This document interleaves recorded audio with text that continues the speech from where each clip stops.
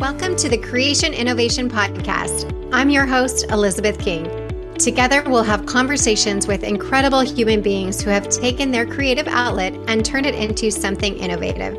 From people leaving the corporate world to be 8-figure entrepreneurs to people who have created books, created a family, or just creating to have fun in the world. We are all in a journey to create something amazing in our lives, and I hope that you find some inspiration of your own here. This is the Creation Innovation Podcast. Hey everyone, welcome back to the Creation Innovation. I am really excited today to speak to Jaclyn Downs. She is an author and a functional nutrigenomics specialist. And for any of you who do not know what that means, I'm going to let Jaclyn answer that herself. Jaclyn, thank you for being here today. Elizabeth, thank you so much for having me on.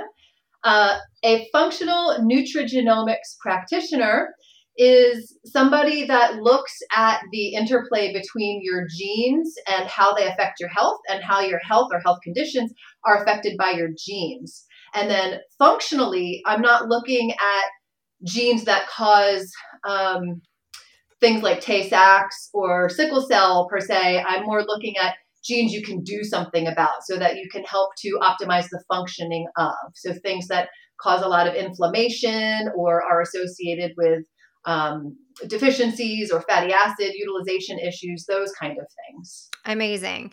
So Jaclyn and I had the pleasure of meeting, I guess almost a couple years ago now, which seems crazy. We were just talking about how time goes by so quickly. And she also is in the women's wellness and all of that sort of stuff and has written an amazing book. If any of you guys are interested in knowing more about that, we'll link it in the bio and all of the things for the podcast. But it's no secret that I talk about my struggle with my stomach issues over the years, thyroid stuff. I've had my gallbladder removed at, I think, 21 or 2 way back when the doctors, it didn't fit the mold for somebody who should have had it removed at that age, et cetera. So I'm always curious and have always been very integrated into my health and my body, which is why I'm such a proponent of, natural conception and what can we do for our bodies to help us get to the primal state so that we can have kids when we want and have our eggs be healthy and all of those things. So understanding our bodies at this cellular level, I think really helps us to get a bigger view and perspective of what it is that we can do to affect change. Now, all that to say, now that I'm kind of past this big mission of my own of having kids, I have to admit I'm not good at doing it as religiously as I was previously, because I was literally a woman on a mission to have babies and make sure that they came healthy and all the things. So Jaclyn was kind enough to take my report from, was it 23andMe, Jaclyn? Yes. Yes. And translate that basically and read through it and see what that was. And so today we're going to go through that and she's going to tell me the good, the bad, the ugly. So you're going to hear it first. I haven't even heard it yet from her perspective, and hopefully just to get some insight so you all can get an insight of working with Jaclyn and what that means to your overall health and why it makes such a difference, not only if you're trying to conceive, of course, but generally, right? And that's where it's so important. Now, for me, I'm kind of on this next chapter of how do I preserve the longevity in our life and stay healthy for my kids who, I had them in my 40s, not even my, 44 with my last one. So it's important for me to kind of get back on track and reel myself back in of what works for my body, what doesn't work for my body, what should I be doing, and all the things. So thanks again for being here, and let's dive in. Okay. Yeah, great. And just to piggyback on a few things that you had said, knowing your genetics can really help you to decipher which form of a supplement may be best, or why a certain supplement wouldn't work well for you, or maybe why it didn't. And it can really be revealing as to why something may have backfired. And as far as just longevity goes, my book, even though it was geared towards the fertility community. So it's called Enhancing Fertility Through Functional Medicine, using nutrigenomics to solve unexplained infertility. It's written for the motivated layperson that has wanted to educate themselves. I'm not your first stop.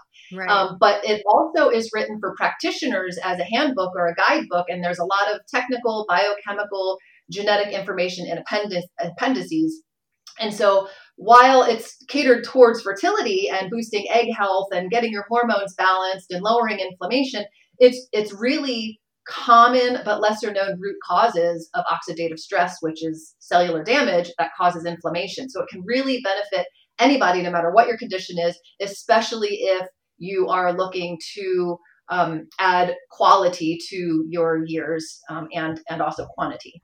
I love that, because I cannot even tell you how many times I had been to different naturopaths and functionals and, oh my gosh, everybody and everything, and come out with a $800, $900 later of supplements that I was like, this is not helping me. So I'm really curious to see what, from that perspective too, of what comes up or what you see in my I call it a reading because I'm so used to like psychic readings and stuff, but in my report. It is. Yes, I read your genes, basically. I interpret them. So you get a raw, this raw data, basically, and then that raw data gets analyzed, and then I help you to make sense of it. So it's just precision genomic interpretation. So I can share my screen if we can do that. So I have your genome here. So this is how I look at things. And I have actually this picture in my book, and I talk about a lot of these separate blocks. But so a lot of people in your community probably have heard of the genetic SNP or polymorphism called MTHFR. I almost titled my book MTHFR as a gateway gene because it is often the first gene people learn about, and they realize how much your genetics can impact your health and your detoxification ability and your fertility. But you can see here, the MTHFR is the top of the pyramid here. So folate is a rebuilding, repairing, regenerating nutrient, which is why you need it to grow a baby. It's so essential in fertility and pregnancy. But when your building's on fire with inflammation, you want to call in the fire department, not the construction crew. So just testing for MTHFR and just throwing methylfolate at something isn't getting to the root cause of the issue. And so these things on the bottom here, which I'm going to go through your report, are the things that can cause a lot of inflammation and oxidative stress, which is damage to the cellular structure and also damage to the information that the cell contains. And then we have your antioxidants and your longevity genes and your detoxification pathways and all of that. And I have chapters on a lot of these blocks in my book. So it really, really goes deep into it. And I just want to point out too that I speak about all the time to people around the egg health and how it really comes down to, it's not necessarily your age per se, but the inflammation in your body that creates the quality of what's happening there. So I'm really excited to kind of dig into this more. 100% for sure. So this is what I make for people after, as I'm going through. So you can see yours is 36 pages. Sometimes it's 10 pages more, sometimes it's 10 pages less. So after going through all of your genes, I give an overall takeaway, because I could go through your report gene by gene by gene, which would take months. But a lot of that's not going to be very relevant to what you want to know. That's why I had you fill out a very, very, very meticulous intake form, because if you're variated somewhere, but that's not an issue for you, I'm not going to bother really saying much about it unless it's really variated. Sure. So, which you probably already know this since you told me that you have had your gallbladder removed, you have a history of SIBO and UTIs. I asked how you feel your detoxification ability is, and you said, quote, awful. And you also reported floating stools, and I talk about that in my book in the chapter on fat utilization. The reason why this is a fun fact, is just like when you make a salad dressing and the oil floats on top of the water, if you're not properly digesting your fats, they are not going to be properly used by the body to make hormones, to support brain health, to support liver health, to lubricate the body. And so they're going to come out undigested in your stool, causing your stool to float. So that is a really good indicator of whether or not you're using your fats. That's sort of like the biggest flag right there. Okay. So support bile production and flow. And so I have a lot of like immediately actionable steps that you can do. And I will go deeper into your genes and show you, probably why genetically you might have had to have your gallbladder removed. Now, it's not all genetics. Just because you have a genetic variant does not mean that it's expressing. So there's a quote that says, genetics loads the gun, environment pulls the trigger. So that could be your diet, your stress, your lifestyle, your exposures. If you've had a lot of mold, like mold can mess up your body on so many levels and really, really cause bile flow issues. So it's the whole package, but genetics account for just a smaller percentage than what people think. And then these are also reiterated down in this section on fat support. And then with as far as your detoxification and antioxidant genes go, they were more variated than others. And so these are the things that affect your egg health, right? Your egg is a cell. These are all things that help to minimize or neutralize or prevent oxidative stress, which creates inflammation, and then that affects your egg health. This is going to get a little biochemical here, but the Fenton reaction, this has to do with your iron. A lot of people think that the only issue with iron is anemia, and that's not true. I have a whole chapter on this where it's improperly used iron. So unless you have a bleeding disorder or you have been vegan for quite some time, it's likely not an iron acquisition issue. Iron is one of the most abundant minerals in our body, and our diets, our modern day diets, are fortified with iron. And I don't necessarily agree with all that. But if you're a meat eater, it's not so much an iron acquisition issue that you need to like supplement with iron. It's how your body is using it. So if I go ahead and open up this block, so I have a $27 course that's intro to nutrigenomics and the functional genomic analysis. So it sort of talks about what these color codings mean, but basically this is measuring your genetic profile to the 55,000 people that are currently in the software. And a plus means you're less variated than the average mean. And then a negative means you have more variance. And so you can see you're a bit more variated here with iron related things. And I did ask if you had your iron or ferritin levels, and you said you hadn't had them for a while and you weren't sure without looking. But have you ever been told that you're anemic, or no? Have your iron levels always been good? And I had a hunch that they probably did look good because you have a couple genetic variants here that predispose you to having excess iron. Now, it's just a matter of where the iron is. Is it hiding in the cells? Is it hiding in the tissue?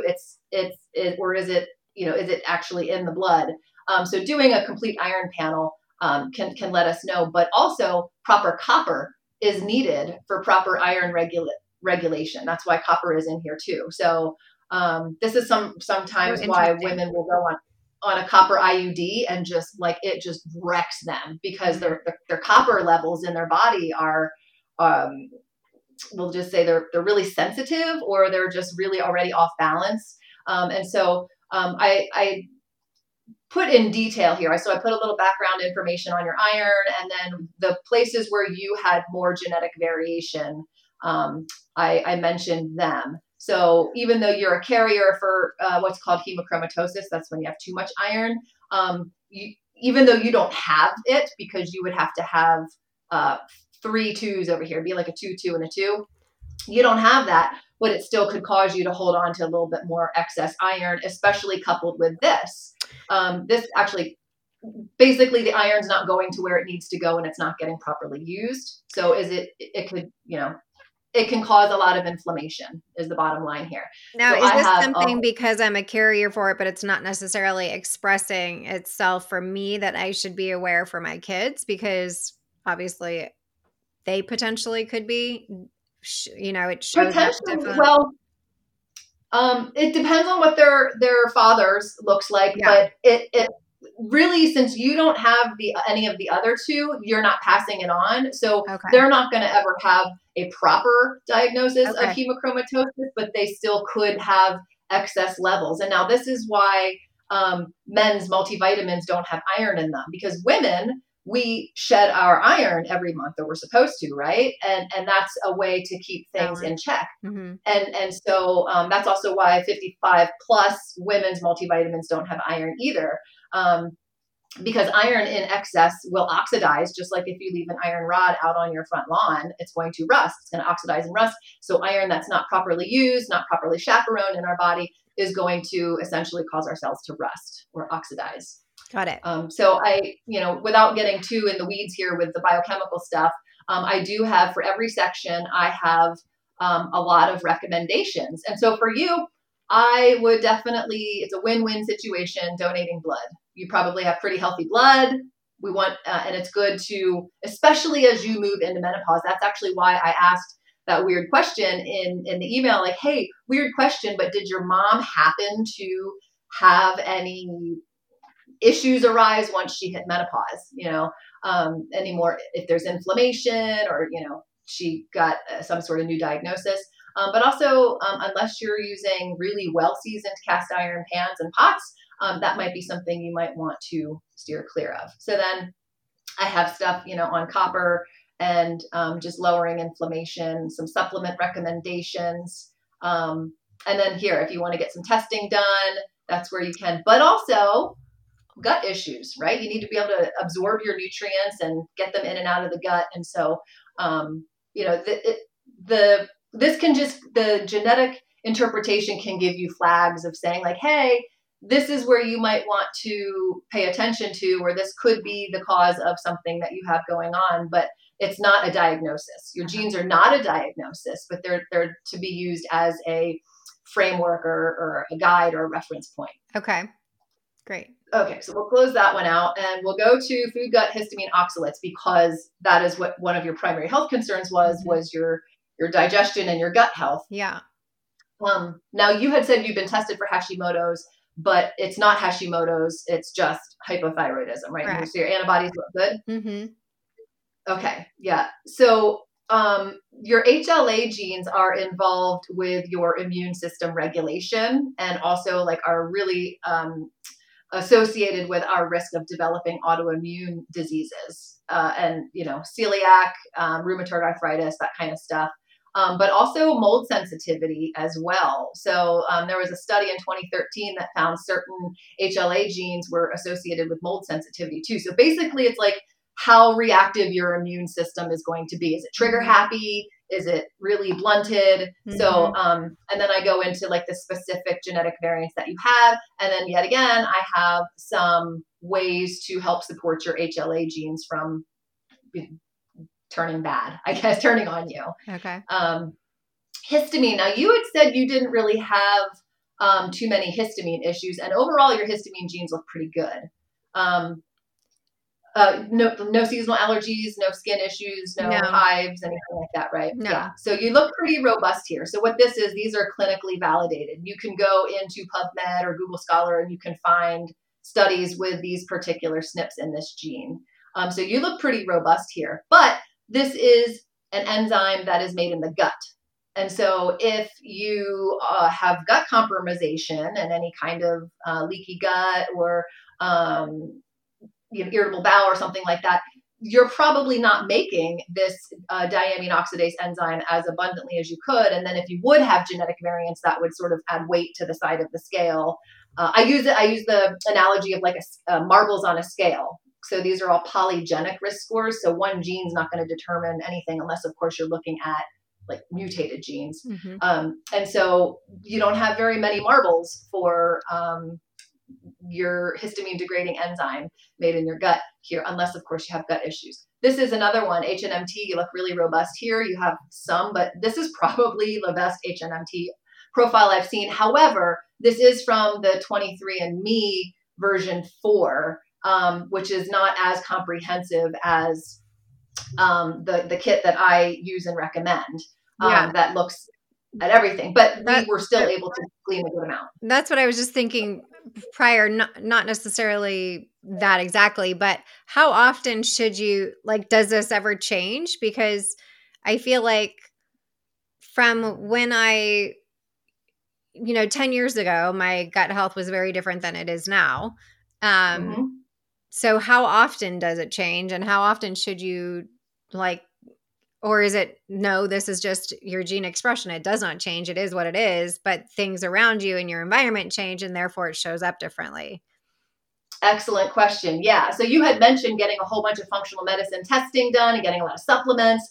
So with functional medicine testing, I mean, those tests cost about $400 each, and you have to get a baseline and you have to do follow-ups. And with your genes, it's one test. I mean, I've done a 23andMe, and then when this software's kit came out, I did it again, and it just had more. But everything's still the same. Your genes don't change. Mm-hmm. So it's really what is causing the expression of them to change. Now, a lot of people say your genes are like light switches that turn off and on, but I think it's more like a dimmer switch. Mm-hmm. So yes, in the past 10 years, you may have maybe lived in a moldy home or had a significant stressor in your life, divorce or death in the family or something like that. And that really just changes your biochemistry or your microbiome or your, some sort of energetic thing in your body. Okay. And so, yeah, it's all about the genetic expression. Okay. So you basically just have to do it one time, and it's the roadmap for the rest of the time, basically. Yep. Okay. Yep. So I have a whole bunch of information here on histamine. I have a whole chapter on histamine, and it's interesting because histamine is actually a very important part of conception and implantation. And your placenta actually takes over and makes this diamine oxidase enzyme and that's one reason why women can have a lot of allergies and feel terrible, but they actually feel really good throughout most of their pregnancy, pretty much second trimester and into the third. Because the placenta is actually making that histamine degrading enzyme. So I talk about that, and then I go through your genes. This is the one that makes diamine oxidase that degrades histamine in the gut. Histamine is an excitatory neurotransmitter. That's why antihistamines make you drowsy. And so too much histamine can cause anxiety and irritation and sleep disturbances, especially the 3 a.m. wake up. We have a histamine dump at 3 a.m. And so oftentimes if you wake up and you can't go back to sleep, it might be a histamine issue. Could be blood sugar as well, which is pretty common. And then people may have heard of monoamine oxidase from like antidepressants. They use MAO inhibitors. But monoamine oxidase is an enzyme that degrades amines, histamine, dopamine, catecholamines, your neurotransmitters. And so you're not terribly variated here. You got one. So what one means, you got one copy from one parent, but not from the other.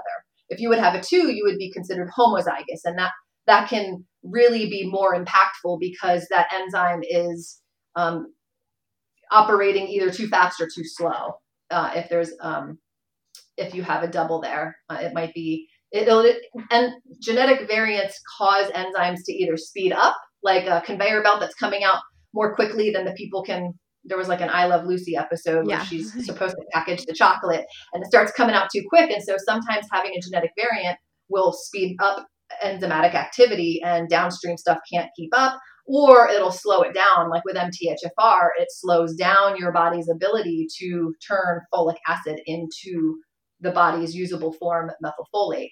And so, but genes can compensate. And it's really, I talk about all this in my book. This is more than, we can talk about here, but I do have some recommendations for histamine, what you can look for in your blood tests, just to see if your eosinophils and your basophils on any standard conventional blood test, you can see if they're elevated above 3% and 2%, you might have some histamine issues. Also, your methylation. Methylation clears histamine as well. And so MTHFR can play a part in that as well. Now, you had mentioned recurrent UTIs and that you had been on a lot of antibiotics in the past for them. So that's correct? Yeah. And the main kind of heavy antibiotics that I had been was for the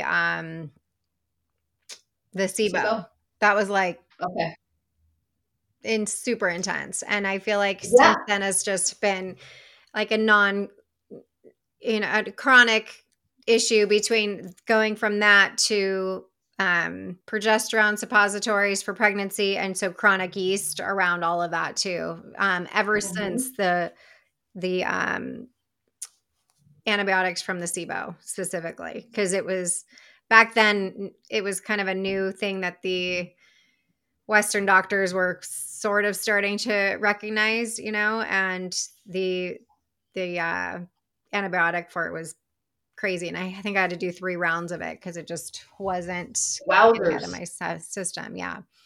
Yeah. So let's just jump to this just for the sake of time, Sure. because I know that is like where we really need to talk. But SIBO tells me that you likely are having some bile flow issues because bile is like a detergent. It washes everything down and out. So if you have constipation, if you have a lot of unwelcome guests in your gut, if you have really dry skin, and again, if your stools float, like that's just telling me that there's some bile flow issues.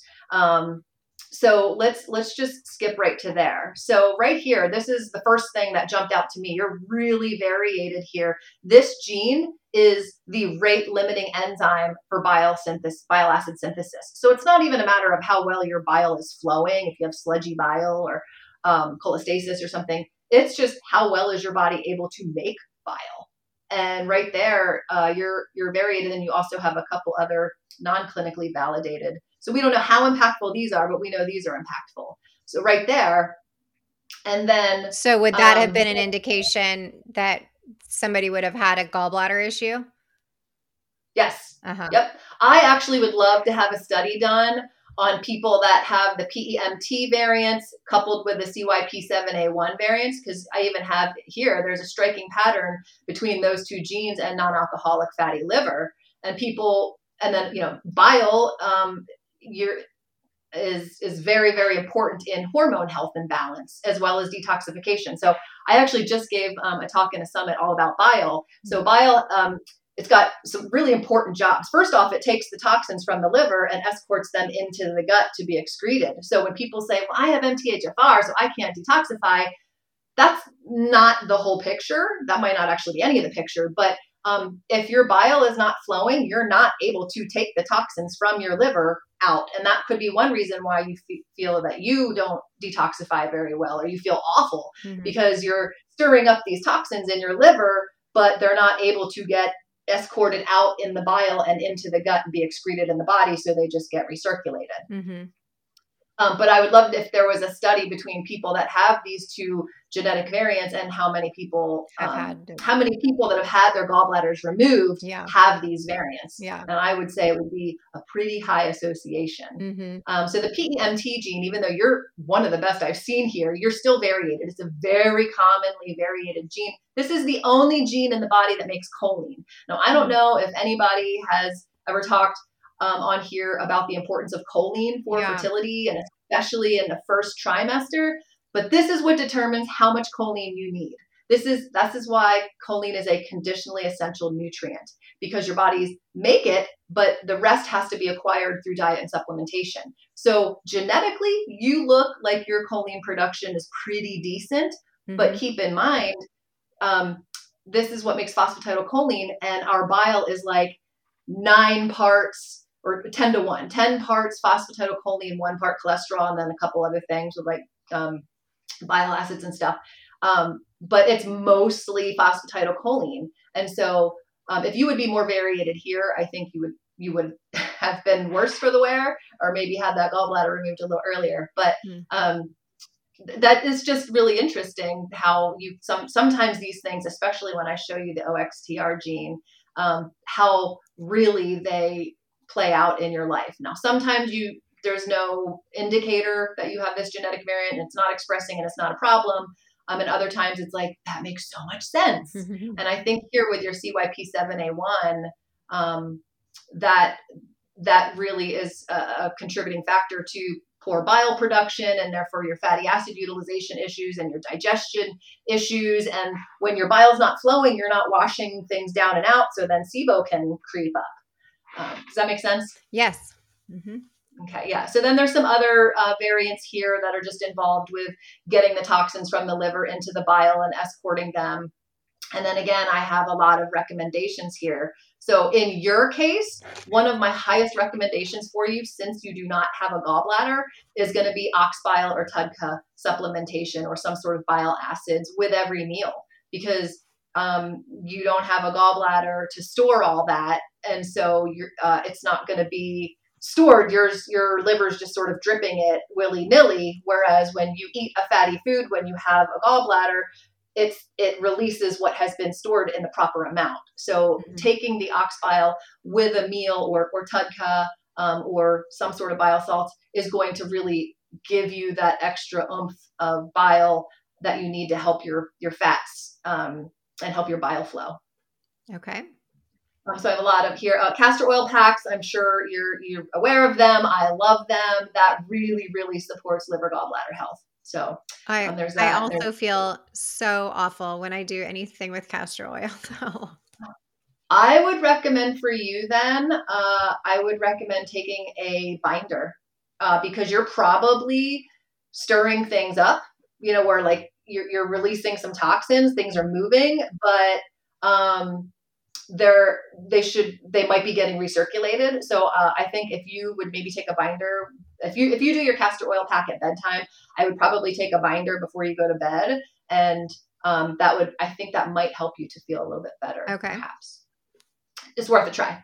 Okay, so this, I don't usually include this, Jean, but because of what you do, your line of work, and you're just really just committed to your clients and passionate about what you do, oxytocin is called the bonding hormone. And out of all the genes in this software, this gene is the most predictive for personality. Mm-hmm. So when you have, let's see here, right here, your OXTR, oxytocin receptor, you have a double variant here. And that means that you have an overexpression of oxytocin. So you can have deeper connections with people, more gentle parenting, more charitable giving, more sensitive in general. But the big thing here is you might find it hard to say no and create boundaries with people. Does that sound... No. Does that ring true? No, but maybe I'm just in a practice of it now, perhaps. I don't know. Oh. Yeah, I mean, that's one thing I talk about with my clients that have these variances, especially with younger girls, is like really teaching them how to know how to set boundaries and make sure they're doing self-care and they're not taking on more than they should be physically and emotionally able to handle. That's so interesting. Interestingly, though, oxytocin is involved in uterine contractions, and that can affect implantation. So from a fertility perspective, that actually can play a part. Yeah, so I have more information there. Okay. You did say that, did you have any other questions about? No. And that, okay. Let's go back up to the antioxidants, because especially with egg health, I know that's a huge topic of concern for people. So real quick though, PON1 acts as an antioxidant, and this has been associated with retained pesticides in the body. So your body's not able to clear pesticides as readily, and they can bioaccumulate. And it is absolutely known that parasites affect hormone health, endocrine function. They are endocrine disruptors, and they also have been associated with fertility issues and birth defects. And so, especially, I think everybody should be buying organic at this point, but especially with people that have a profile like yours, I would buy organic whenever you can. Okay. And recently, though, I did hear something really, really wonderful, so that you don't stress out, is that like, okay, if you're eating something that is not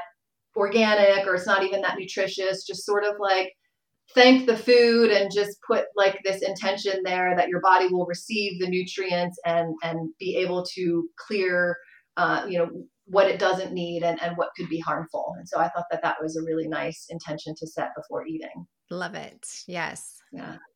Okay. So Nerf2 has its fingers in so many pots in the body.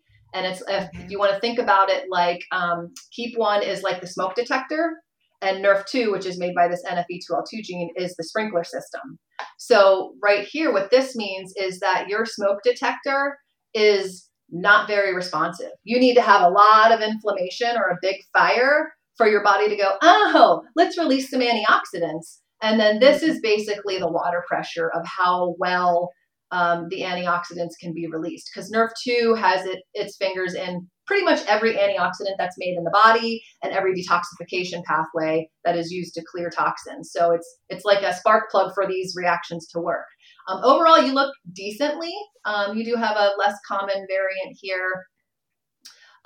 So this could just impact your antioxidant and detoxability. But when you add the iron dysregulation potentially and your glutathione, I really want to talk about your glutathione.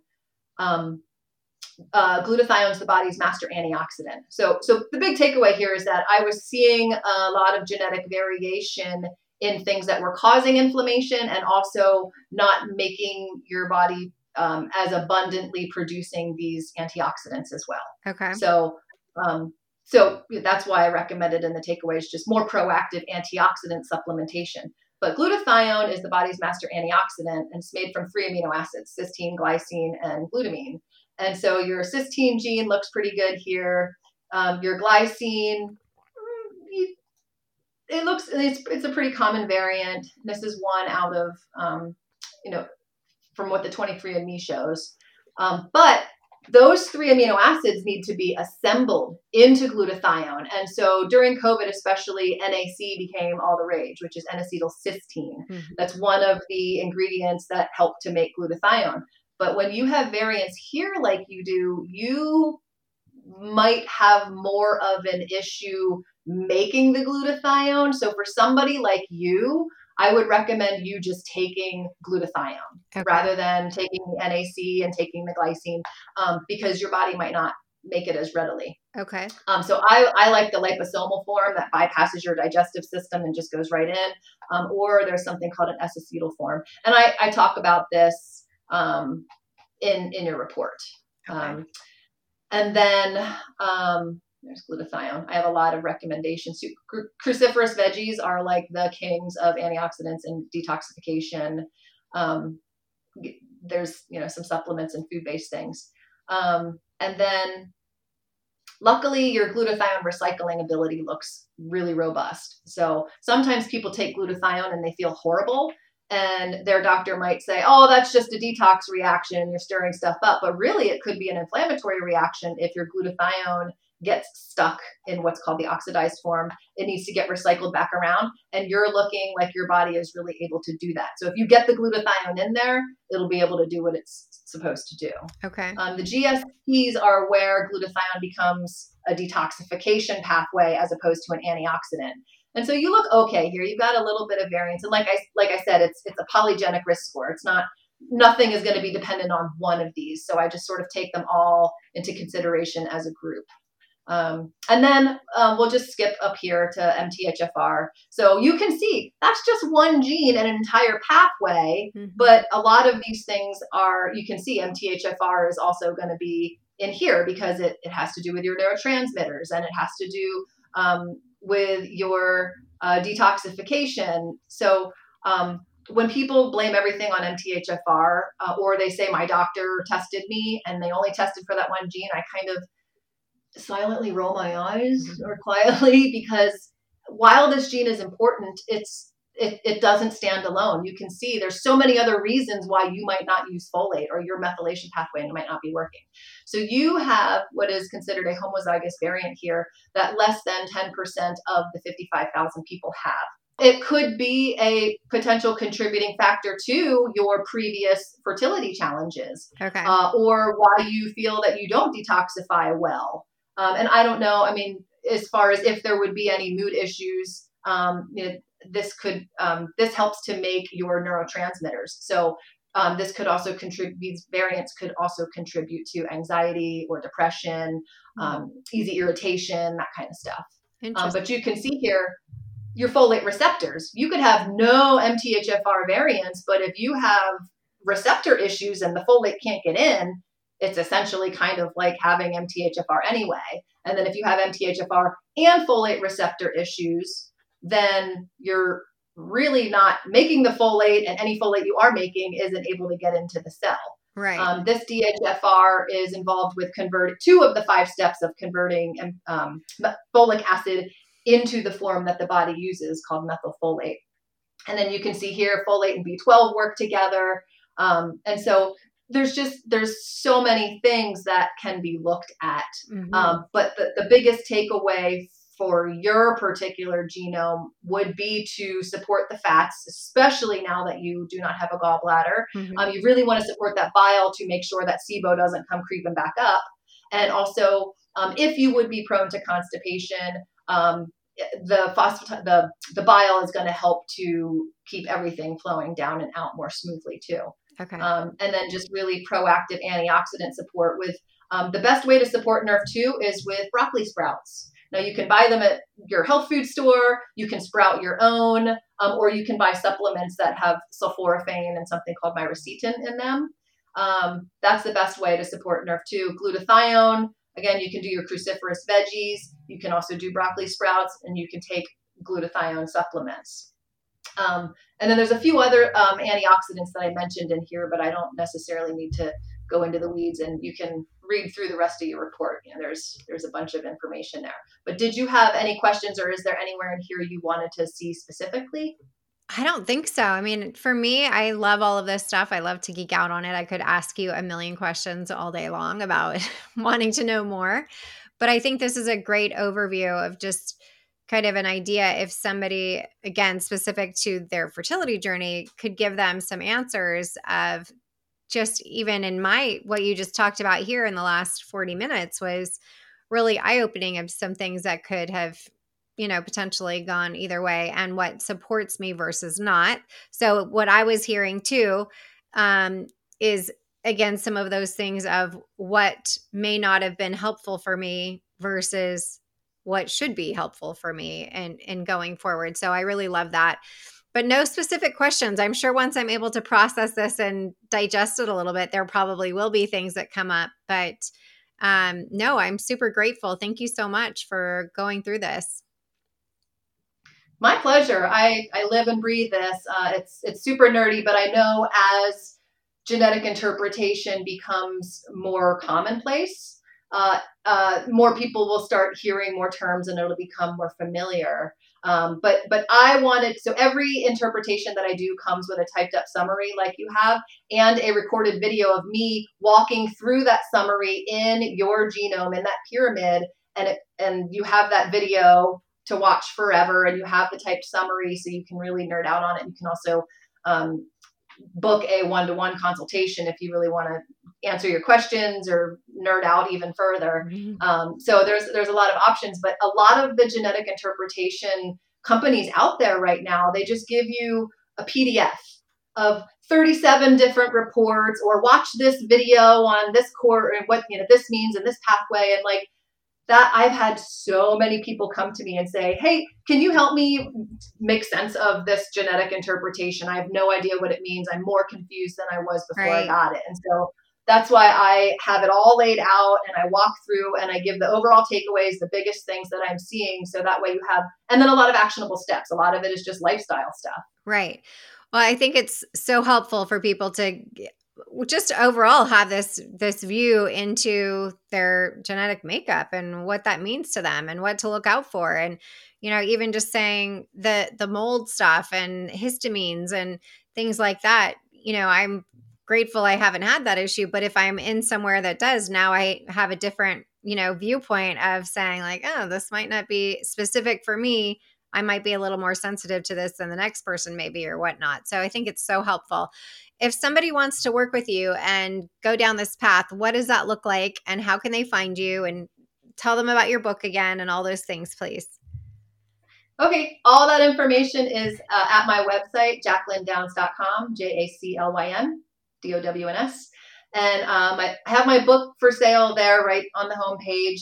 And then there is information a little below that on the benefits of genomic interpretation. And if you've done a 23andMe, you can click here. Or if you want to purchase a kit that's more comprehensive, you can click here and get started. And so my clients, a lot of them have genetic testing paired, but I also have a lot of clients who haven't done genetic testing. And we do, the Dutch test and stool test. Organic acids test and mycotoxins test, I think would be the two that I run the most in my practice. I don't ever start out with a Dutch test because usually when you come to me, your hormones are wonky, and I don't need to know that they're wonky. I want to know what could be causing them to be wonky. Maybe it's mold. Nothing that we do to get you feeling better is going to last very long or have sustainable effects if you're still living in mold or if you're dealing with mold from a previous house. Right. So there's sort of a layer of steps that I take with people based on what they're coming to me, what their symptoms are. Right. And what I love about this is that it is obviously a very different language, and it's all kinds of, acronyms and gene mutations and call outs and whatnot. But you do such a good job of, as you said in the beginning, of talking to the layperson about this, of how that breaks down and translates for you. So I just want to say to anybody, don't be afraid if this isn't something that you like to geek out on or feel that you're interested in, but more so just getting the path and the roadmap for you so that you can better help advocate for yourself when you're going into your other doctor's office appointments and things like that, and to, further down the line and whatever comes your way. So working with Jaclyn gives you that perspective to really talk to somebody who can speak your language and take the time with you to explain what that means for you specifically, because I think that is a big part of what's missing, because we get our blood work done with Quest or whoever it is, and they're like, oh, you're in the normal range. But that normal range is not based on healthy people in the population. So we want you to be in your healthy state, not in the range for unhealthy people that are the pool of what this is coming from. So it's always good to know your specific information for your body. And the more that you can find people that can partner with you in order to give you that information, the better off we are. And the cheaper it will be for you down the line. I mean, I'm glad I haven't added up all the money that I've spent with all these doctors over the years, because it would be quite depressing, I'm sure. But I think when we know that information, we can decline those things to say, no, I actually know that the NAC is not going to be helpful for me. Thank you, but no thank you, right? Mm-hmm. I'm better off going here. And God knows there's a lot of people pushing that right now, because it's kind of on that popular list, especially for fertility right now. So I just really want to kind of push that message forward, is getting your roadmap and your makeup specifically is super, super important. So and especially how much of a nutrient you might need, right? So the RDA for choline might be a certain amount, but based on your genetics, as you saw, I mean, you probably would be fine with the RDA's amount, but keep in mind the RDA is set to the minimum level needed to prevent diseases of deficiency. So really what's for optimal functioning could be way up here. Mm-hmm. But if somebody's really variated in that PEMT gene, then they're going to need a whole lot more choline, especially when they're wanting to conceive and when they're pregnant, and breastfeeding too. Right. Breast milk is super rich in choline because it's just the baby's developing nervous system requires so much of it. And I mean, it's sad to say that most, again, of the OBs and regular Western doctors will tell you a standard prenatal vitamin is fine. And, that just makes me cringe, because really we need so much more than that. And also specific to what your body needs. So don't just Google the standard, what should I take for prenatal, or what do I take for my fertility, because it is not equal to everybody's body. The diets are not, the supplements are not, and all of those things. You need to know what is right for your body and how it can metabolize that, and how you can keep a healthy pregnancy. It's one thing to get pregnant, but we want to stay pregnant and have a healthy baby. So there's a lot that goes into that. So thank you so much again for being here, Jaclyn. I know it was a little bit longer today, so I appreciate you hanging in there with us to go through these, but I hope that it's helpful for everybody to understand the bigger picture here for their own bodies, and the information of how it can be helpful for them. So find Jaclyn, track her down, work with her, and get to know your body in a deeper, more intimate way. Thank you so much for listening to this episode of the Creation Innovation Podcast. Make sure to follow us on Spotify for free episodes, and subscribe to the Creation Innovation Podcast on Apple, Spotify, or wherever you choose to get your podcast. Don't forget to rate and review the podcast wherever you're listening for a chance to receive a special gift. Yes, we actually do send out gifts. It's my favorite thing to do. So visit us at elizabethking.com/creation innovation for more information on how to enter. Every review counts, and we are so grateful. You can follow me at the official Elizabeth King on Instagram or TikTok. Until next time.